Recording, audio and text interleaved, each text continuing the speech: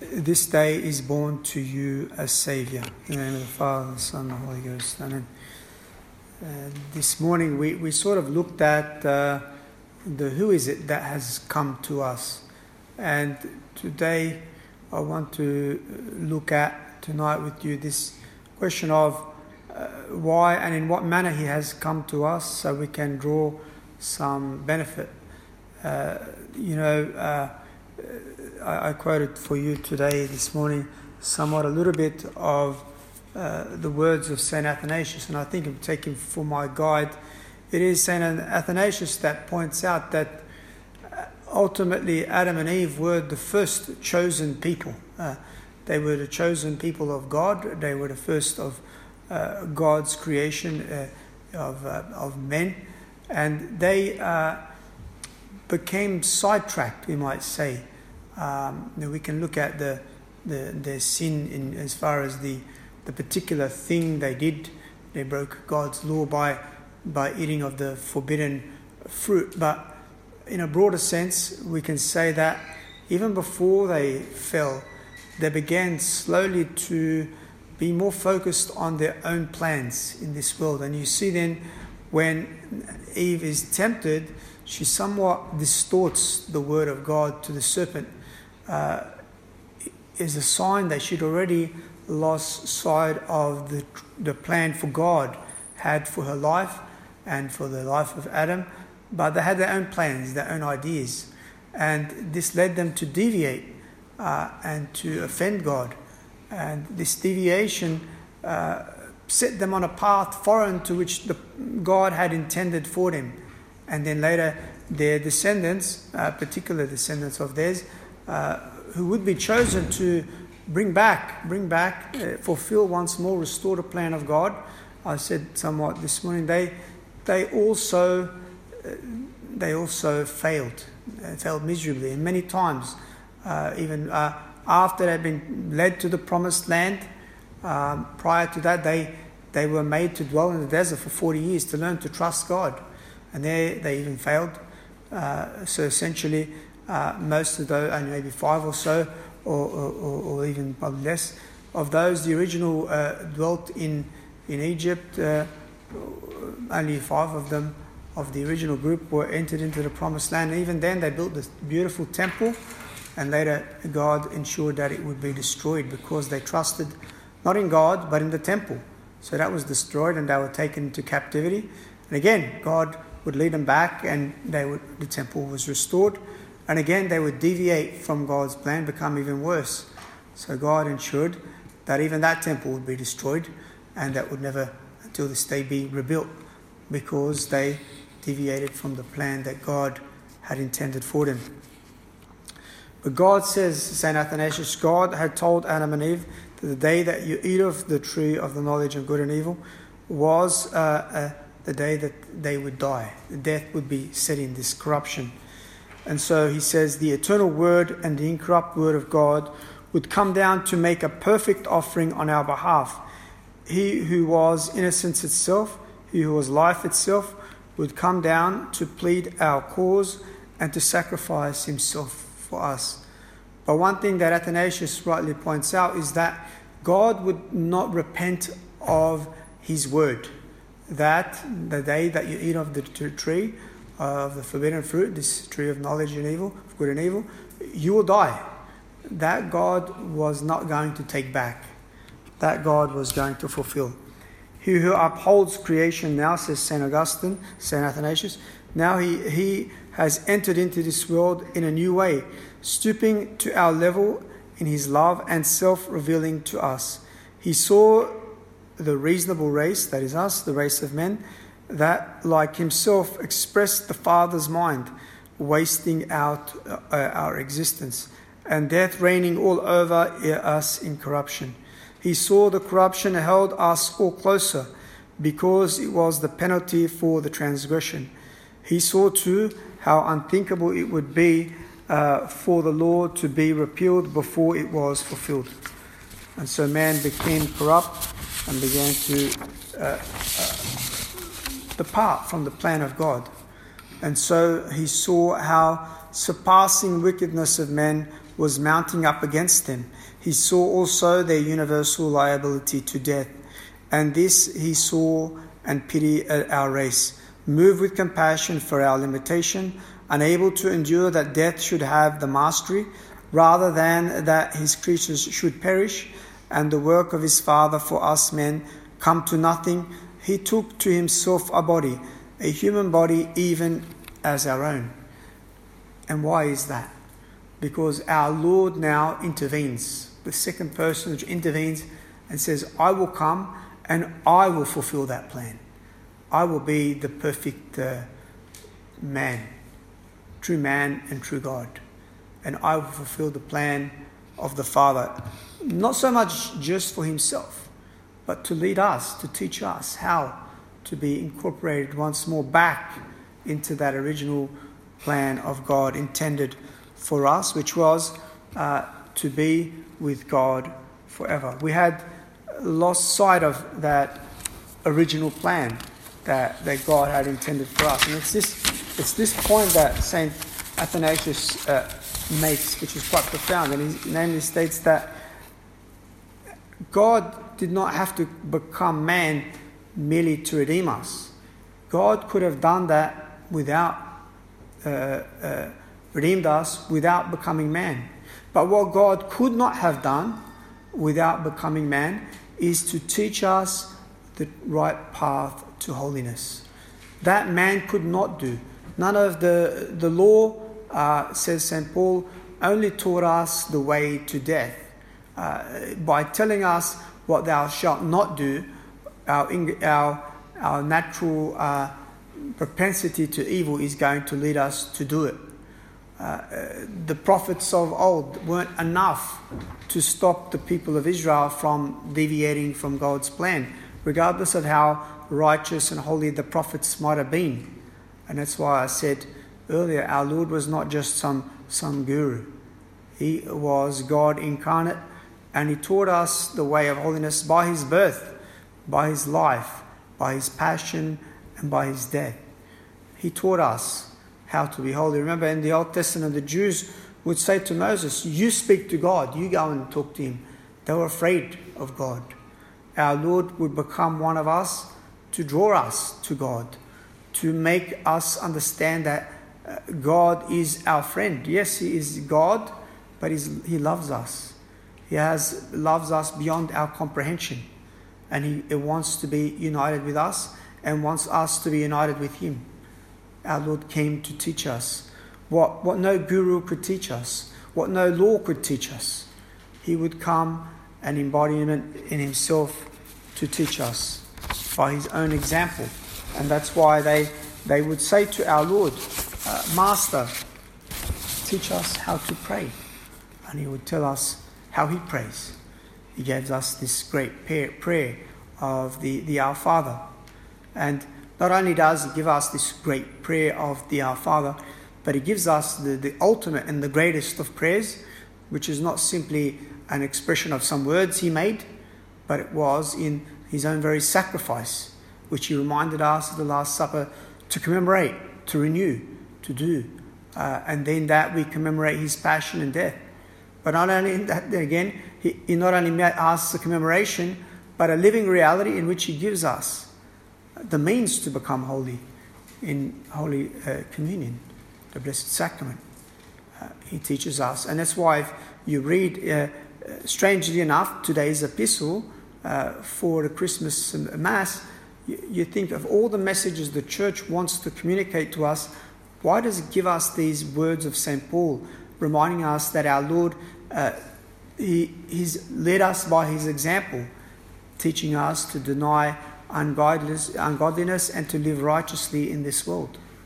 Because this is precisely what our Lord came to do, to teach us the path to holiness by his example, by his life, by his passion, and by his death.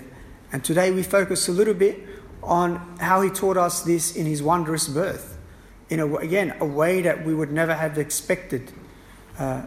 Here St. John Chrysostom says, behold, what a wondrous manner is for us to behold the birth of our Lord.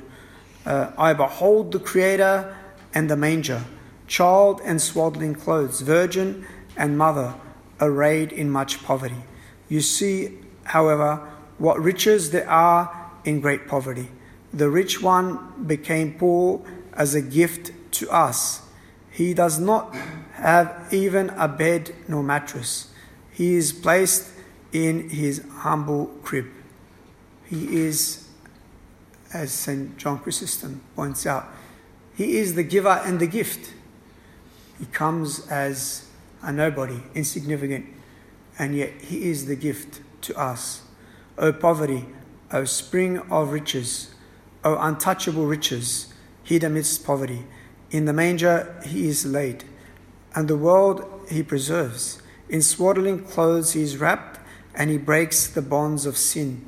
You have not spoken a word yet, and yet you teach the Magi about God. And it was St. Remigius that says that when the Magi came, they witnessed the miracle of our Lord's humility. Not our Lord casting out devils or working miracles, but the miracle of the humility of God to dwell amongst men. And this is a profound reality that our Lord teaches us. He is not surrounded by, and this is a very profound point, he's not surrounded by not only the great ones of this world, but not even is he surrounded by the great ones of the religious world. And to a greater extent, the religious world at the time of our Lord, as you know very well, had become very divided, confused, and decadent. And the church today is divided, confused, and decadent. And, the thing that I reflect upon as a priest is I fear that, and this is just a natural consequence of anything, of any human structure.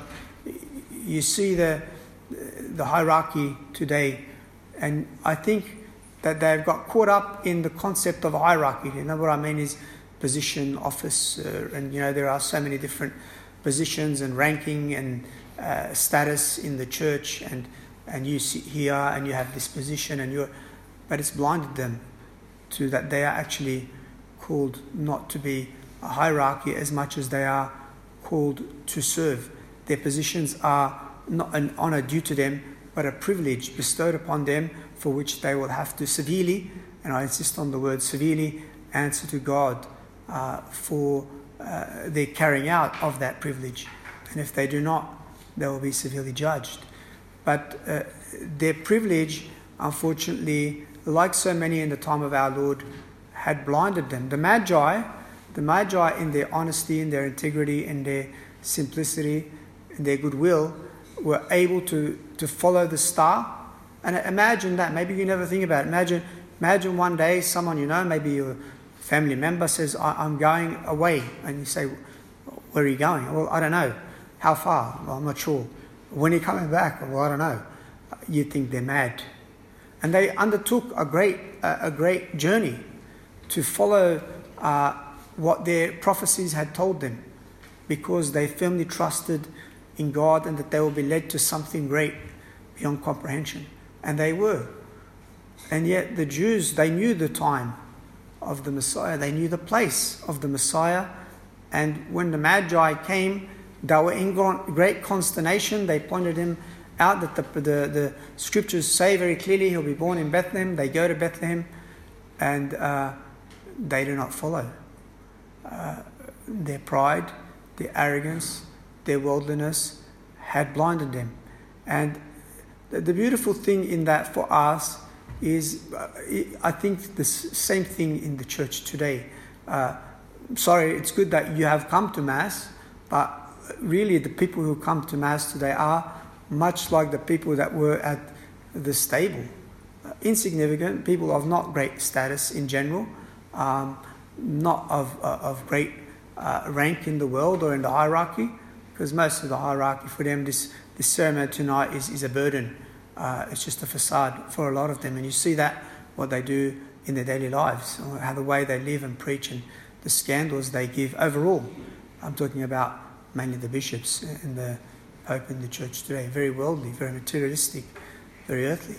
But look who comes: the simple, the humble, the devout, the firm believers. And this is what our Lord wanted. Even though at the first Christmas, our Lord invited the humble shepherds, doesn't mean that he intended to exclude us. On the contrary, he intended to include us. And we come to Bethlehem in spirit. And we will gain the reward as though we had come, because our Lord is not bound by time, and he has invited us to come, to recognize him for who he is. And I think the hardest challenge for us today is this, that to recognize that our Lord in the crib is God. He is God in the flesh. Many Catholics, when you tell them our Lord, the child, Jesus, our Lord is God, they don't get it. They don't grasp. He's God. It's not just a holy man. He's God. The second person of the Trinity became man. True God and true man in our midst. And this is a great privilege for us to understand, to grasp what many will see, what many will not understand at the same time. How many religious at the time of our Lord, how many people saw our Lord and saw the miracles and still did not grasp, as though seeing they did not see and hearing they did not hear. What a privilege it is for us to see, to grasp and to understand the great treasure that we have of our Lord in our midst, his birth for us.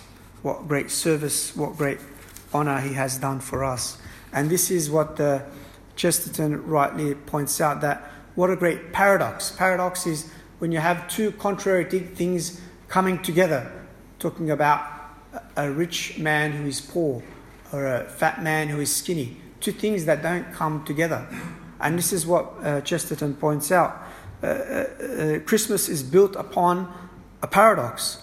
Christmas is built upon a beautiful and intentional paradox, that the birth of the homeless child should be celebrated in every home. It should be celebrated in every home. A child in a foul stable where the beasts feed and foam. Only where he was homeless are you and I at home. We have hands that fashioned and heads that know, but our hearts we lost, oh how long ago. To an open house in the evening, home shall men come, to an older place than Eden and a taller town than Rome, to the end of the way of wandering star, to the things that cannot be and yet are, to the place where God was homeless and all men are at home. It's interesting that Isaiah, the prophet, would say long ago that the ox knows his owner and the donkey its master's crib, but Israel has not known me and the people has not regard for me. For us, our Lord's homeless place in the crib is where we should all be at home. And we make a place in our homes and in our hearts for him. And this is what he has come to teach us, to offer us, and his way to transform us, and through this lead us back to the Father. The wonder fills me with astonishment, says St. John Chrysostom. I see God, the God before all ages, as a child. He rests in a manger, he whose throne is in heaven. Human hands hold him who is unapproachable, untouchable, and bodiless.